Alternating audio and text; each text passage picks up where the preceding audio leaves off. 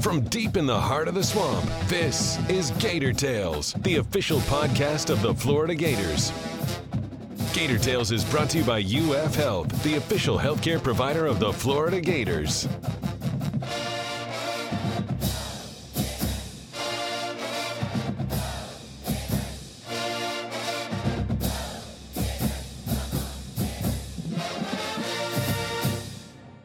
Welcome to Gator Tales. I'm your host, Adam Schick.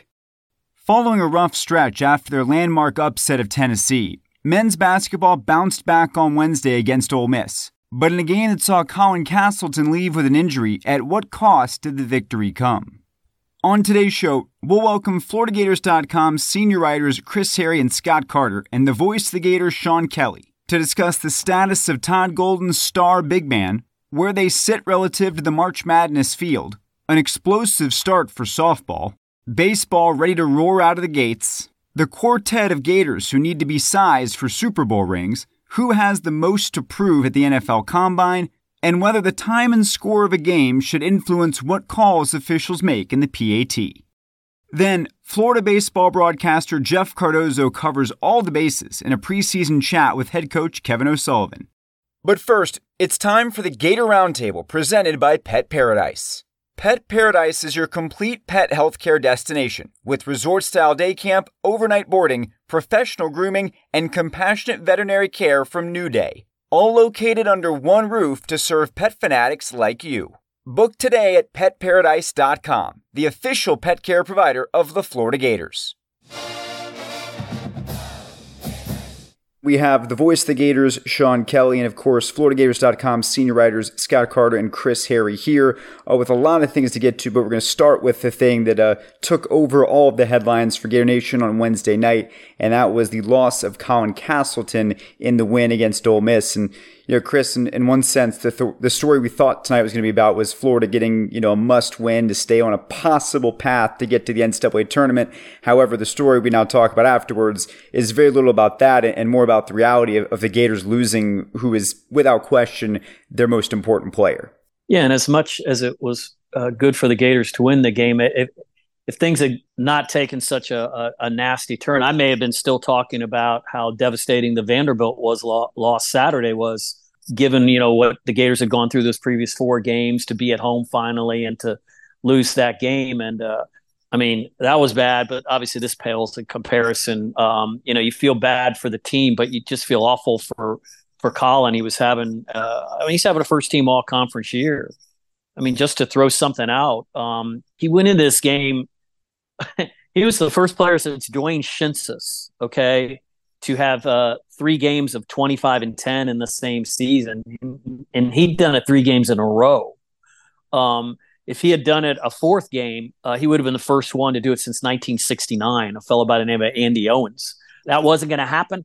When he got hurt, he only had 3 points. He had 3 rebounds. He had 4 assists, but he had helped the Gators to a double-digit lead.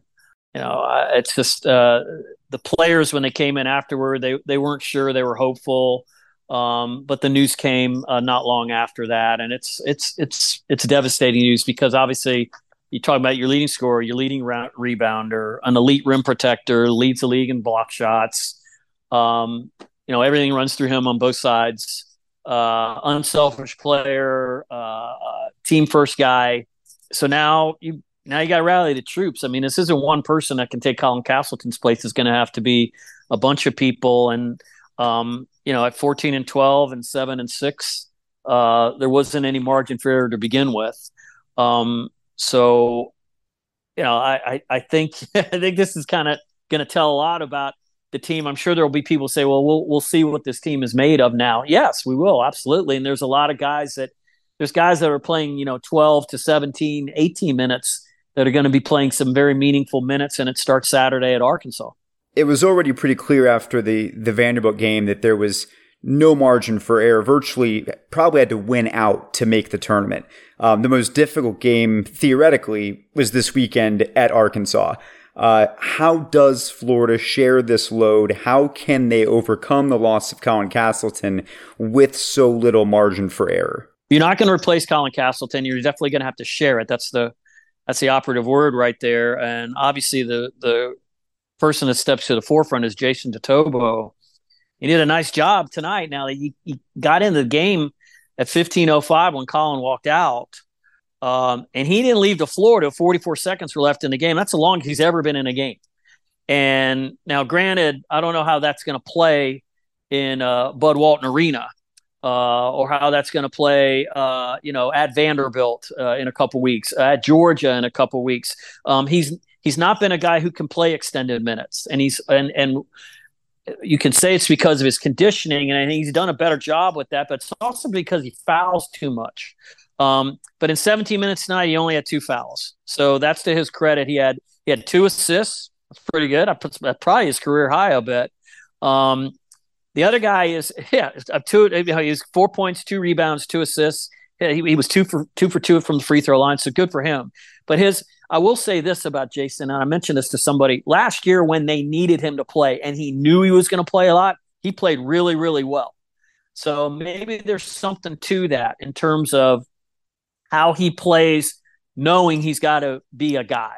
All right, versus, maybe you get in there, maybe you don't, and you play 8 minutes a game or however many he's been. But his role changed in a flash. So did Alex Fudge. Now, Alex Fudge got a concussion 8 seconds into the win at Mississippi State about a month ago, and really hadn't been the same guy since then. His minutes have been down.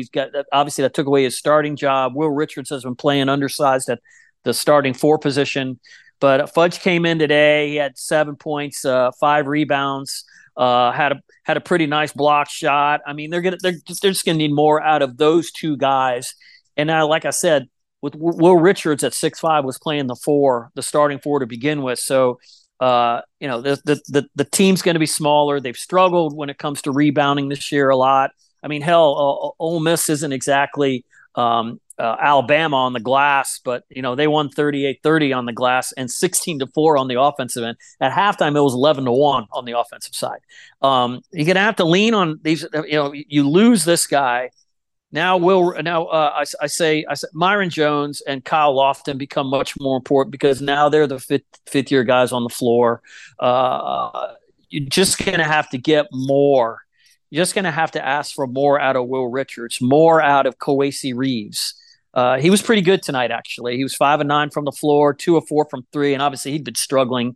I think going into the game the other day, I think he was 9 for 51 or something like that in SEC play from the 3-point line. But we're gonna see how Todd Golden kind of scrambles the masses here, because it's going to be a very, very difficult situation. The good thing about it is you don't have to play Alabama again. You don't have to play Tennessee again. The hardest game is the Arkansas game Saturday night. It's the only quad one probably on their schedule until the SEC tournament. It's a really tough break for the team. Really, really tough. I feel horrible because Colin came back to be the guy on this team, and he was the guy. And his goal was to make the NCAA tournament. And you just kind of look back and you can't help but feel for him right now. I want to turn our attention to Florida softball. Obviously, last week we talked to Tim Walton, deep dive on what to expect this year. He said that for this team to be successful, they're going to have to score a lot of runs. And in their opening week in Tampa and then back at home, they certainly did that in bunches. 54-2 is the combined score of the 4 games, and that. They lost the game to a rain delay. They would have played USF on Sunday in their annual lid lifter tournament down in Tampa, but beat Boston U 11-2, beat Illinois State 21-0, beat Boston College 9-0, and then Tuesday night they went to Jacksonville and won 13-2. You can't. I mean, these obviously aren't powerhouse softball programs they're playing. Florida is and probably will be a powerhouse again this season. They were picked to win the Southeastern Conference again. Obviously, there's some holes that have to be filled on this team that they've got designs of doing that, obviously. But losing Hannah Adams was significant. Losing Natalie Lugo in the circle was significant. Tim Walton always has a plan, and they've made do with. I mean, they didn't have a major influx, new players to come in, sudden impact players, as it were. He believes that he has some players on hand One of the players that he talks about is Sarah Longley, who was here last year and hit 174. She led the team in hitting in the fall after they moved her to catcher. She was basically a outfield kind of utility kind of player last year. She debuted this past week. She hit 250, only had one hit, but she played catcher all 4 games. She's going to be running the pitchers, running the defense, being the captain out there. Skylar Wallace is back, obviously. She had a tremendous year last year. Kendra Falvey in center field, speedy leadoff hitter. We haven't dove into any games of substance so far, but Florida at 5th in the country will be a player nationally. And as usual, they'll expect to end their season in Oklahoma City. And then, when we talk about them again in a few weeks, we'll have a better sample size of what exactly to expect from them, because they will have played some much better teams by then. The start of softball means the start of baseball shortly behind them. We're going to have Kevin O'Sullivan on here in just a few minutes to talk a little bit more in depth about it. But guys, just some background thoughts on baseball as they begin their season. And, as we talked about last week, Scott, try to get back to the standard the program is set, because it's been a while now since a trip to Omaha. I think that is the tone around the program from what I gather. This is a team that's where they expect to end the season if everything goes well on the mound. And, it starts with Brandon Sproat, the big right-hander who came back after getting drafted by the Mets in the 3rd round after last season. He really came on and was a huge reason why they were, in position of the NCAA tournament, getting to host. And you got Hurston Waldrop after him. And then you got Jack Caglione, likely, Brandon Nilly in the mix. I like their starting rotation, Adam. And, Sully has had so many of those kind of teams over the years and really built around starting pitching and a solid bullpen. And I think this team kind of has the look that fits that profile. And then, you line up, it can't be ignored when you have a guy coming back like Wyatt Langford, who, hit 26 home runs last year after, being a reserve mostly as a bullpen catcher as a freshman. He's one of the top pro prospects in college baseball this year. You add him in there with, Caglione, who I mentioned as a pitcher. He also has a huge bat. Derek Fabian's back, even though his brother Judd Fabian's headed off to the Orioles minor league camp this week. Ty Evans in right field. The one position I'm kind of interested in is center field.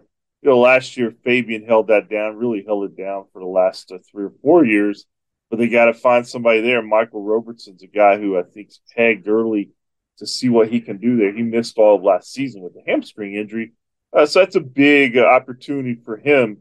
And then they have a veteran leader, BT Riopel. So you talk about all these different pieces, and they have what you need to put together a good team. Now it's just a matter of going out there and doing it. And it starts this weekend with Charleston Southern in town for a 3-game series. Kevin O'Sullivan's 16th season, guys. It just went by so fast, it seems like. But 7 trips to the College World Series, looking for his 8th. And I think he talked about it recently. That is the goal. He talked about last year was probably, in retrospect, I think you could say it's probably one of his better seasons, because remember they were 6-12 in the SEC, and they were kind of struggling really to find an identity.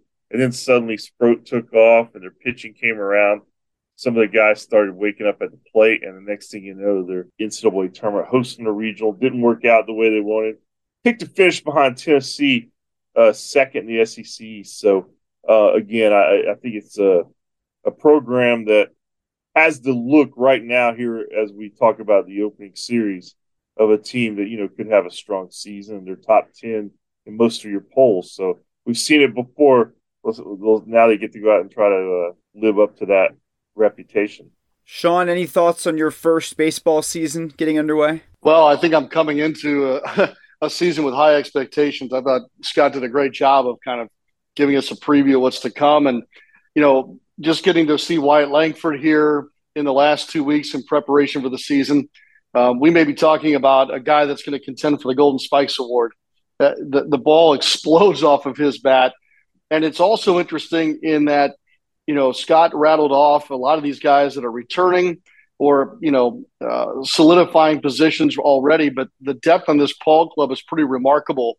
And it'll be interesting to see what Sully does here in the early weekends of the season in how he parses out playing time and figures out exactly how dynamic his lineup or his bench, more importantly, can be as they get closer to conference play. The pitching that I've witnessed as well is unbelievable. I mean, to have Friday and Saturday locked down already, and with both of those guys throwing pro stuff now at the college level is awfully fun to think about what it could mean a couple of months down the road too. So, look, I understand what the conference is. I've been around a little bit to know, what it takes to go far, and sure looks like the Gators check a lot of boxes here. It's never a bad time to talk some football, and let's start with Gators in the Super Bowl. I feel like almost every year there's at least one Gator on each team. There's always a high probability that a Gator will get a ring no matter what. But this is maybe one of the more prominent results of the Gators in the Super Bowl. Not only are 4 Gators getting rings, but you could argue, I don't know how well you could argue it, but you could argue that Kadarius Toney should have been MVP. Because that punt return really changed the complexion of the game. He also scored a touchdown. I know Pat Mahomes is Pat Mahomes, but he wasn't exactly spectacular. I think Kadarius Toney made a case for one of the most impactful Gator performances in a Super Bowl. I think Patrick Mahomes was pretty spectacular in the second half, Adam. I don't know about you. I'm not a football expert, I guess, but he threw for less than 200 yards. I mean, come on. Yeah. He's playing on one leg. Has a 26-yard run to set up the game-winning field goal or whatever. And fine. I don't know if the punt changed the game. It certainly was a huge play, and as soon as he made that play. Right after he scored that touchdown, I was wondering, he might have a chance to be the MVP of the game, but you got to make more than 2 plays. That's like the Gator fans that said Percy Harvin should have been the MVP of the Super Bowl for running a kickoff back in a blowout or something back in the year the Seahawks won the Super Bowl. But obviously, huge hand in the outcome. Carlos Dunlap, huge hand in the outcome. Townsend. Holder on the game-winning kick, plus, whatever he did, punts. Michael Pirine on the practice squad will get his ring. So that's a pretty good haul. And I think they recognize champions downstairs in the stadium, Super Bowl champions. So all 4 of those guys will be recognized on that front. But I think about New York Giants sure didn't spend a whole lot of time trying to make Kadarius Toney work in New York. Will they get a 3rd-round pick and I believe a 6th-round pick, and that guy has a potential to change the field anytime he touches the ball. So there are probably some Giants fans watching that game, thinking, why would we just give this guy away? But that's neither here nor there. Congratulations to all those guys. Andy Reid must have been salivating when he realized how easily he could get Kadarius Toney and what he could do in that offense with Patrick Mahomes. I'm glad you guys mentioned that because they absolutely stole Toney from the New York Giants. And I think Toney's performance in the Super Bowl speaks to the other hero for the Kansas City Chiefs. That's their front office. I remember Tyreek Hill gets traded and they're like, what are you doing?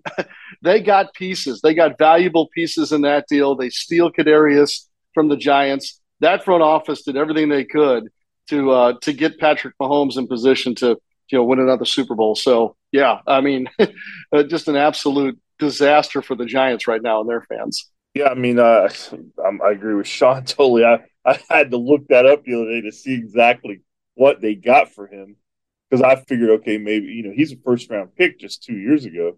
But I'm thinking he was the 20th pick in the draft, right? Yeah, so I'm thinking they're at least getting something good for him. A 3rd and a 6th, 2 picks, and, 3rd and 6th round guys in the NFL. A lot of those guys stick, but Kadarius Toney is just a game-changing kind of player when healthy. That's always been his thing. Can he stay healthy enough? And even he was on the injured reserve the injured list all up to the Super Bowl Sunday. He was announced as active that morning, and I do feel that punt return, especially, even though the touchdown catch gave him the 28-27 lead. I thought the punt return, that's when I really felt that, wow, I mean, they've got total momentum here. And, of course, a lot of credit to the Eagles, too. I mean, Chauncey Gardner-Johnson And I thought the best hit of the game. So the Gators definitely showed up on Super Bowl Sunday. And what can you say about Tommy Townsend Suton? I mean, that guy, he's turned into like a little cult hero out in Kansas City. But he's also one of the NFL's best punters. So as Chris and Sean said, congrats to those guys. And it's always cool to see that, Florida continues to produce the kind of talent that makes a difference in the NFL. And that's a good thing for the program. Longest punt return in Super Bowl history for Kadarius Toney. That's all I'm saying. Not trying to take away from Patrick Mahomes. I don't know that he made any history in the game. Kadarius Toney did. Just putting it out there. While we're talking football, I want to talk about the guys that were invited to the Combine. Here's that list. Brenton Cox Jr., Trey Dean, Gervon Dexter, Richard Garage, Ventrell Miller, Justin Shorter, Osiris Torrance, Rashad Torrance II, and of course, Anthony Richardson. I'm curious for you guys, the Combine is really important for a lot of players to really elevate their status. Which of the guys heading to Indianapolis from this list do you think can make the biggest improvements in their standing based on what the Combine is all about? Can I change it? Can I put a wrinkle on that a little bit? Please do. Who has to have a great Combine? Maybe is also a category here. And I would put Trey Dean and Brenton Cox into that category. And Trey has done himself a few favors here along the way since leaving Gainesville as far as boosting his pro stock. But I find that a bunch of guys on that list that you already rattled off don't necessarily need the Combine to boost their draft stock in any way. And I guess I'm referring to a guy like Torrance maybe more than anybody else. But I think there are some fringe guys that need the Combine or need some measurable to really go their way or to knock something out of the park to maybe further themselves into a draft board conversation. And so that's kind of how I didn't want to take away from how you teed this up, Adam, but that's kind of how I'm looking at several guys on that list. The ball falls off the tee quite often with my questions, so it's no worries. I think the one guy I'm most curious about just in terms of maybe upping his value, like Sean's talking, is Cox. I mean, he's going to face a lot of questions from any team that's curious about him and is seriously drafting him. But, I saw that video from the recent postseason game where Bill Belichick and him, they were working out. Belichick was working him out pretty hard. And, they've got a history, obviously, of taking the Gators. But, he just with the way his career ended here, there's going to be a lot of questions. And undeniably, you look at him, I mean, he passes that eye test. And I think he's got to do some things in those interviews and certainly on the field to maybe win over some teams. And I think from there, I mean, the most interesting thing really with any Gator in this whole process at this point is Anthony Richardson. I mean, today he's on the front of ESPN again. I think it's about the third time in the last 10 days.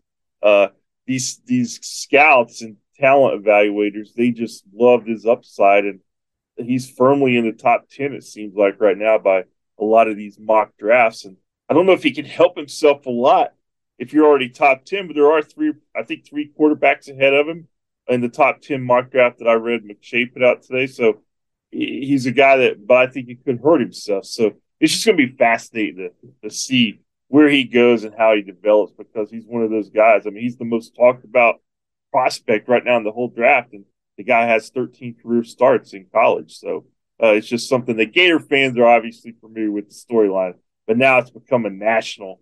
And you're seeing these things on social media, like Mima Khan yesterday, showed the way he moved in the pocket up the ladder at Tennessee. And, you can't teach that kind of thing. So now more people are on the White Gator fans. So what's the word, guys? Kind of bittersweet in Anthony's 1 year as a starter here. Who's the highest Florida quarterback ever drafted? Is it Tim Tebow? Is it Spurrier, I guess, or Grossman? Steve Spurrier, third. Wow. Yes, that's before my time, in fairness. It's before my time. Right. Yeah, so it's going to be fascinating to watch. And Anthony, he's got the NFL's attention right now, fully grasping what we saw and all the plays that he can make that really nobody else can make. Can you do it consistently? That's going to be the question. And doesn't it make you wonder, if he had come back for another season, what he'd be like. If all this upside is there and all that potential that we saw with our own eyes, but to Scott's point, with 13 starts under his belt, I can only imagine. And I've heard some fans say, and no offense to any of our Gator Nation brethren and sistren, the idea that, man, I'm glad that he went ahead and went to the draft and he's not coming back. I'm like, well, I think you're being short-sighted on that, because I, for one, understand and saw the same things you did in his first season as a full-time starter. I sure would have enjoyed maybe seeing how that second one would go. Yeah, it's amazing what a season under your belt, another off season, and a little more time in the same system can do for a second year guy. And we won't see that, but the scouts are salivating over the raw tools. So let's see what they can do with him. By the way, John Bob, as Spurrier was called, he was the 14th player picked in the 1972 draft. So Steve Spurrier, the only top 10 quarterback in Gator history. I believe Tebow was 22, 23. 24, something like that. Okay. 22nd, 24, something like that. Yeah. In that range. Rex was 22nd. No Shane Matthews love here. Really, my Shane guy. Matthews. No Shane Matthews love. Ooh, Shane Matthews, who carved out the longest career of any of them, right, in the NFL. Thank you. 14 years. Yeah. Wow. Yes. Yeah, that's right. You can make a lot of money holding a clipboard. That's what I've learned about NFL quarterbacks. A great job if you can get it, and Shane will gladly let you know about it. I think there are some NIL quarterbacks that are making more than Shane did for his career, though. Probably true. Well, moving on to our PAT, I want to revisit the Super Bowl and a key storyline that emerged from it, which it's nothing new, but it's been a while since we saw a call happen on a scale quite this large that brought this conversation back to the forefront. And that is, at its core, should officials make calls based on time, score, etc.? I'm, of course, talking about the holding call that essentially decided the game there at the very end, though you might disagree with that characterization of it. But if it's a ticky-tack call, do you think that should be called in the late fourth quarter of a tie game the same way it should be in the first quarter? Or do you think officials need to consider the situation, what's happening in the context of how severe is this penalty? Do I have to call this penalty? Should I call this penalty? Or should circumstances change the way that I view it? I am of the opinion that a penalty in the first quarter is a penalty in the fourth quarter. I saw a tweet on Wednesday go out. I guess the NFL films, which everyone looks for, which is always spectacular from the Super Bowl, comes out like in a couple of days. Where there's a very good shot of an egregious hold on the play, and the guy's jersey is being pulled back. Yes, did he let it go? Yes, he did. But it's a hold, and the referee saw that. He threw the flag. I don't understand this whole thing is you can't call that at the end of the game to decide the game. Well, I mean, don't hold. You're not supposed to hold in the first quarter. You're not supposed to hold in the second, third. Don't hold when the game's on the line. I recall this very similar conversation in the Final Four in 2019 on a foul called. Kyle Guy was taking a shot from the corner with a half second left in the game, and Darty from Auburn undercut him. He didn't let him come down, and he hit him in the leg while he was in the air. People say, well, you can't call that at that time of the game. Well, yes, you can if it's a foul. So I'll never understand that. Maybe it needs to happen to a team I root for, and I'll change my mind. But at the same time, I mean, if some guy's jersey looks like it's being pulled, like you're pulling a girl's ponytail or something like that, and that's kind of what it looked like. I think you got to throw the flag, and it's a tough way to lose a game. But the rules are the rules, and frankly, I don't know that Patrick Mahomes, even if that hold isn't called, if the guy catches the pass. So maybe the defender's coverage wasn't in such a predicament where he had to do what he had to do. So I just think if the referee sees it, he's calling that in the third quarter. You got to call it. There's a pivotal moment in my young years when a certain umpire named Don Dinkinger blew a call between the Cardinals and the Kansas City Royals that ended up deciding a game, more or less, much like this penalty. It wasn't the most decisive play, but it set up what than happened later. I'm with Chris, though. A penalty is a penalty. I'm just going to throw a few things out there. Well, none of us would want this to happen if, like in basketball, if a foul is called and the replay shows that the guy never touched the other player, a phantom call, if you will. That one hurts the most. But we have to remember, these guys are calling it in real time. It took until Wednesday for Chris to bring a picture from NFL Films, a snapshot of film quality, slow motion, to find a guy's hand had some jersey in it, even for a split second, for us to even have more clarity about this call. And these guys are making these calls in real time. I mean, it is so hard to officiate the speed and quality of play at the NFL or NBA or Major League Baseball level. It really is. So I am sympathetic to officials in that way. And then the only other qualifier that I'll throw out there is this. Let's say there's no call made, okay? Then do we hear Chiefs fans, obviously, Chiefs fans, I guess, griping in this case that no call was made? So does it hold up on both ends? Maybe in this case it does, and that we're griping about, well, not we, but people are griping about a call being made in this situation. Well, what if it wasn't made? Would there be the same moaning and groaning going on at the same time? I don't know. But that would be the only other qualifier that would have for this particular situation. Well, you don't have to imagine it. Remember a couple of years ago with the New Orleans Saints and the Rams game, this a mugging on what should have been a game-winning drive, and that was a no call. And they're still talking about that as one of the worst no calls in pro football history. I was 25 feet away from that play, and there you go. Yeah, and I remember thinking that my personal safety and several others around me were in jeopardy in that building when that no call was made. Okay, all right, yeah, there you go.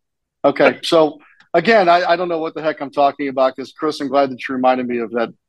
I mean, I literally 2 minutes before that no call was made in that game, I was figuring out how I was going to juggle my NBA schedule and whether or not I was going to be getting on a plane to go to Atlanta for the Super Bowl, because that's the way it was unfolding at the Superdome that day.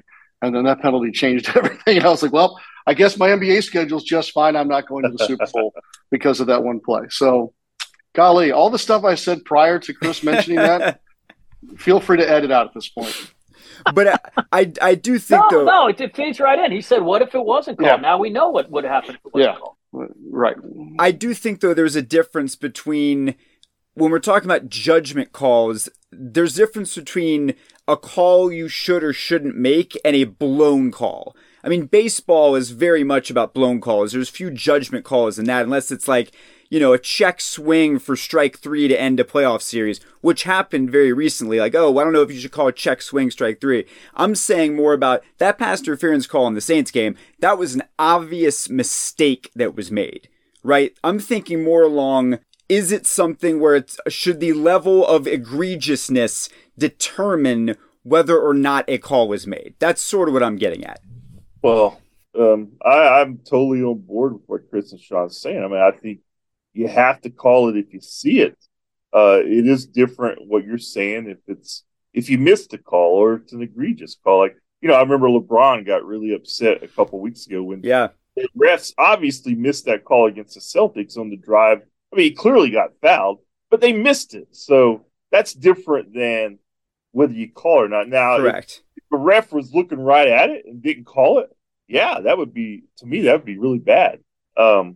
So, I don't really have a lot else to say about it. And, if you don't call those, and if there is an unwritten rule that, okay, in the last 30 seconds, we're not going to call certain things.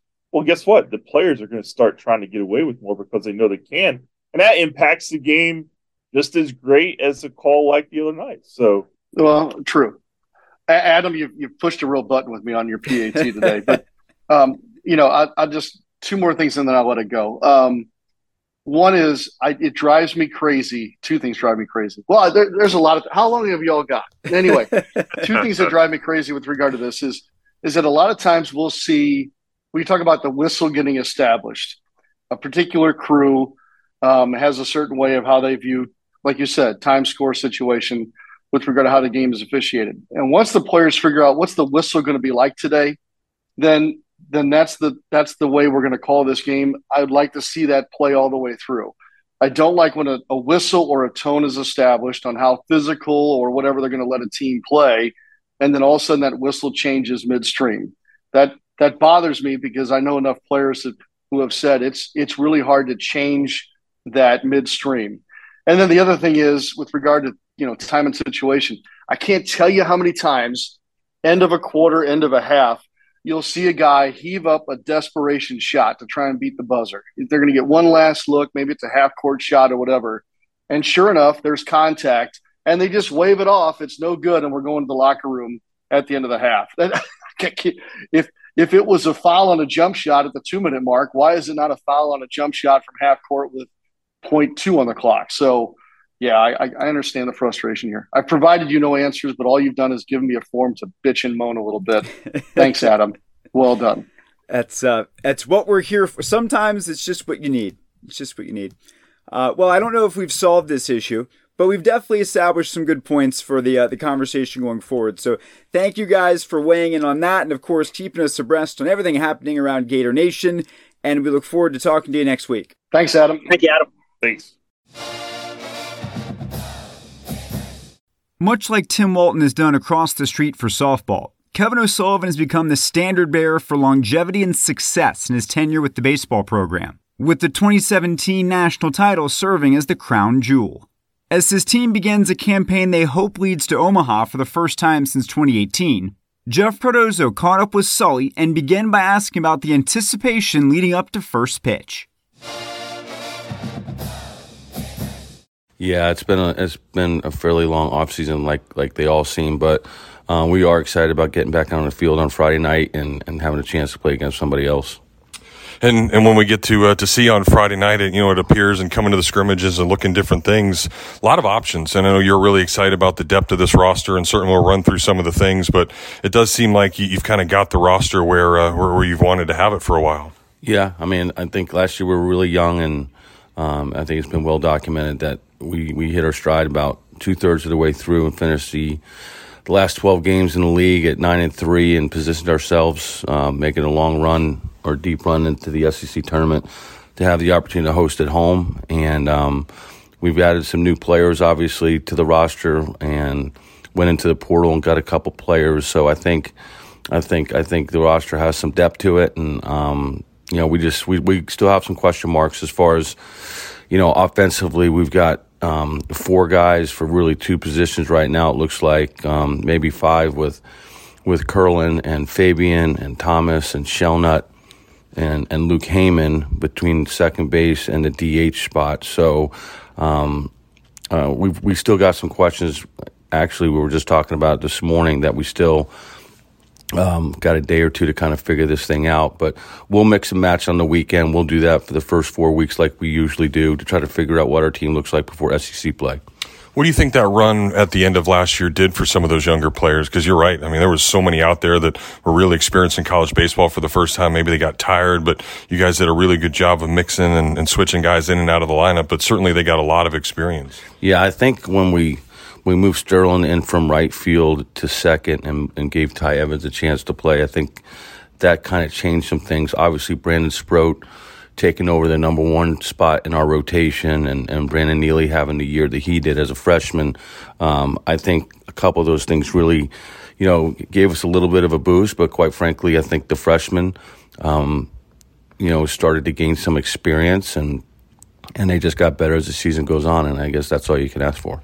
Your job is really hard as a college baseball coach because you go out and try to recruit. Are guys going to sign and go pro? Or are they going to come back? But maybe sometimes the best recruits are the guys you already had that don't end up signing. And you mentioned Brandon Sproat. I know getting him back is obviously huge. BT's decision to come back. A couple of veterans right there that should lead this ball club. Yeah, I mean, I've said that all along. Jack Leggett at Clemson used to say that all the time, that sometimes your best recruits are the ones either A, you don't get, or B, they come back to school. So getting Brandon back was huge. Obviously getting BT back. Josh Rivera had a chance to sign professionally. Colby Halter had a chance to sign. So getting all those guys back obviously is a huge plus for us.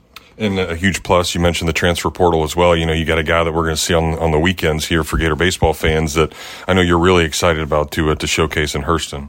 Yeah, he'll start on Saturday for us, and He had a really good year last year at Southern Miss, and obviously was a part of the USA team this summer. But Hurston's got a great arm, and another pitcher that's got a chance, like Brandon, to go really good in the draft, possibly a first-round pick. And, we should, as long as we stay healthy, that should be a really, really good 1-2 punch, with our rotation, and probably good as anybody in the country. And all these times that you've been to Omaha, and more than anybody else since you've taken over, that's almost been the staple of this program, is to have those guys at the top of the rotation, bring guys in, and certainly in 17 with that pitching staff, and even early on with you go back to Logan and Huddy and all that other stuff. So to have a punch like that, it helps you win a lot of games, doesn't it?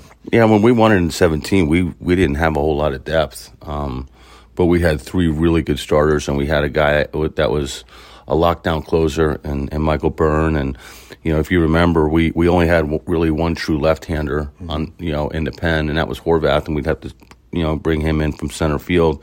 So we didn't have a whole lot of depth. But what we did have, and hopefully this year is going to be somewhat similar, that we're going to have 3 really, really good, starters, and a guy at the back end that can, that we can rely on, to close out games. And I know that was, part of the early season struggles, just trying to find that guy on the back end. So it does sound like there are some options for somebody to close out games. Yeah, I think the question mark, one of the biggest question marks, was what we were going to do on Sunday.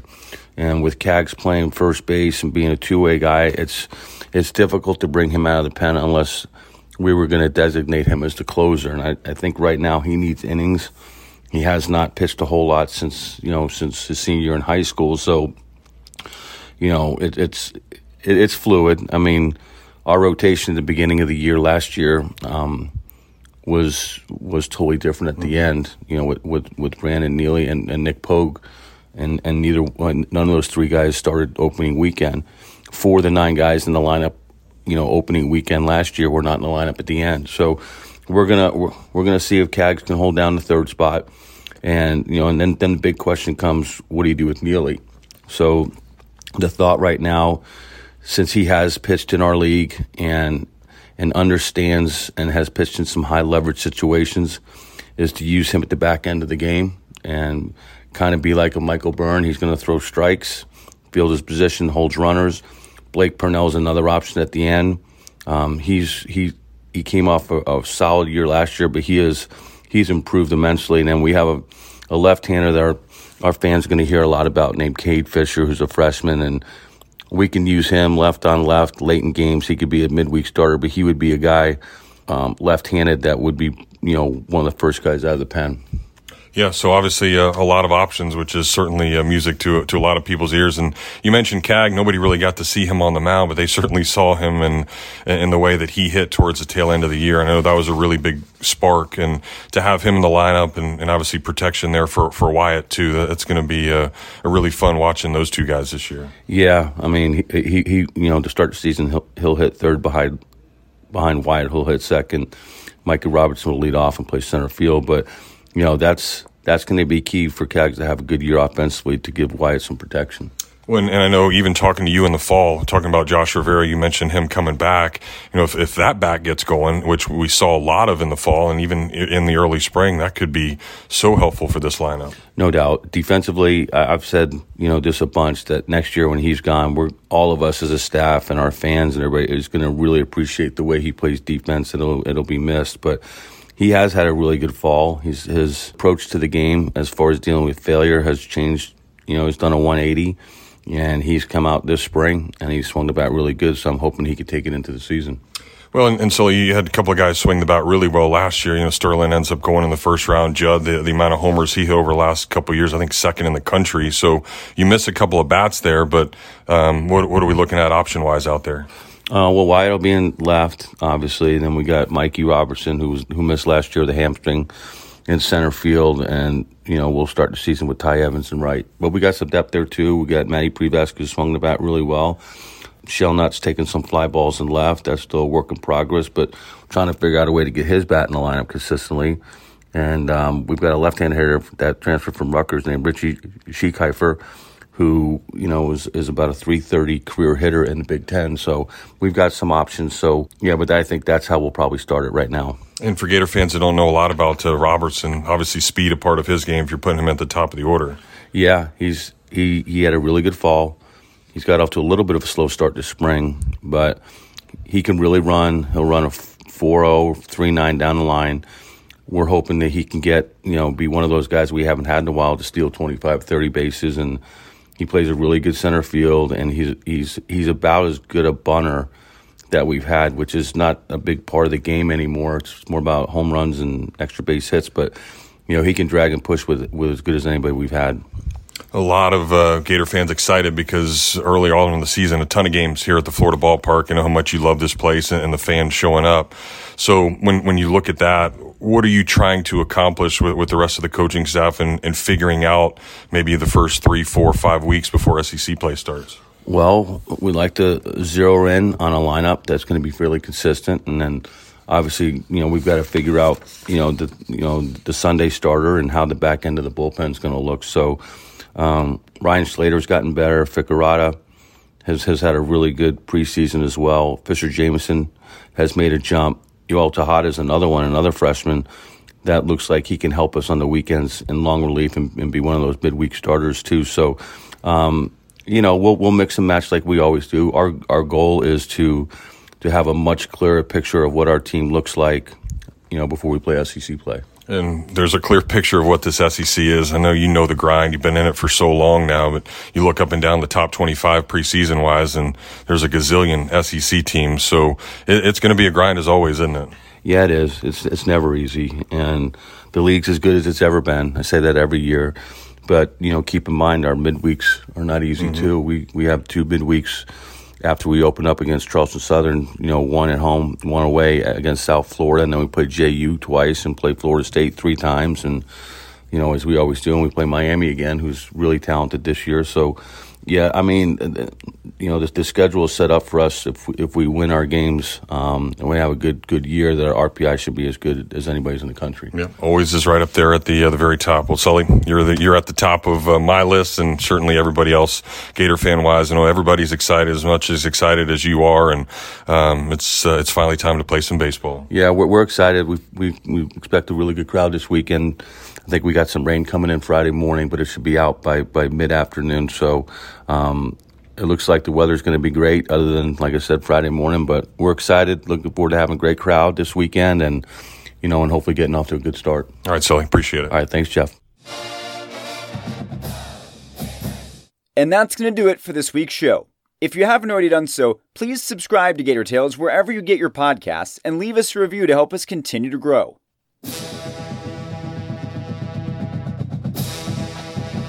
Be sure to keep track of all of the orange and blue action by visiting FloridaGators.com, then come back here every Thursday during the athletic season for an all-new episode. Until then, I'm Adam Schick. Thank you so much for tuning in to Gator Tales.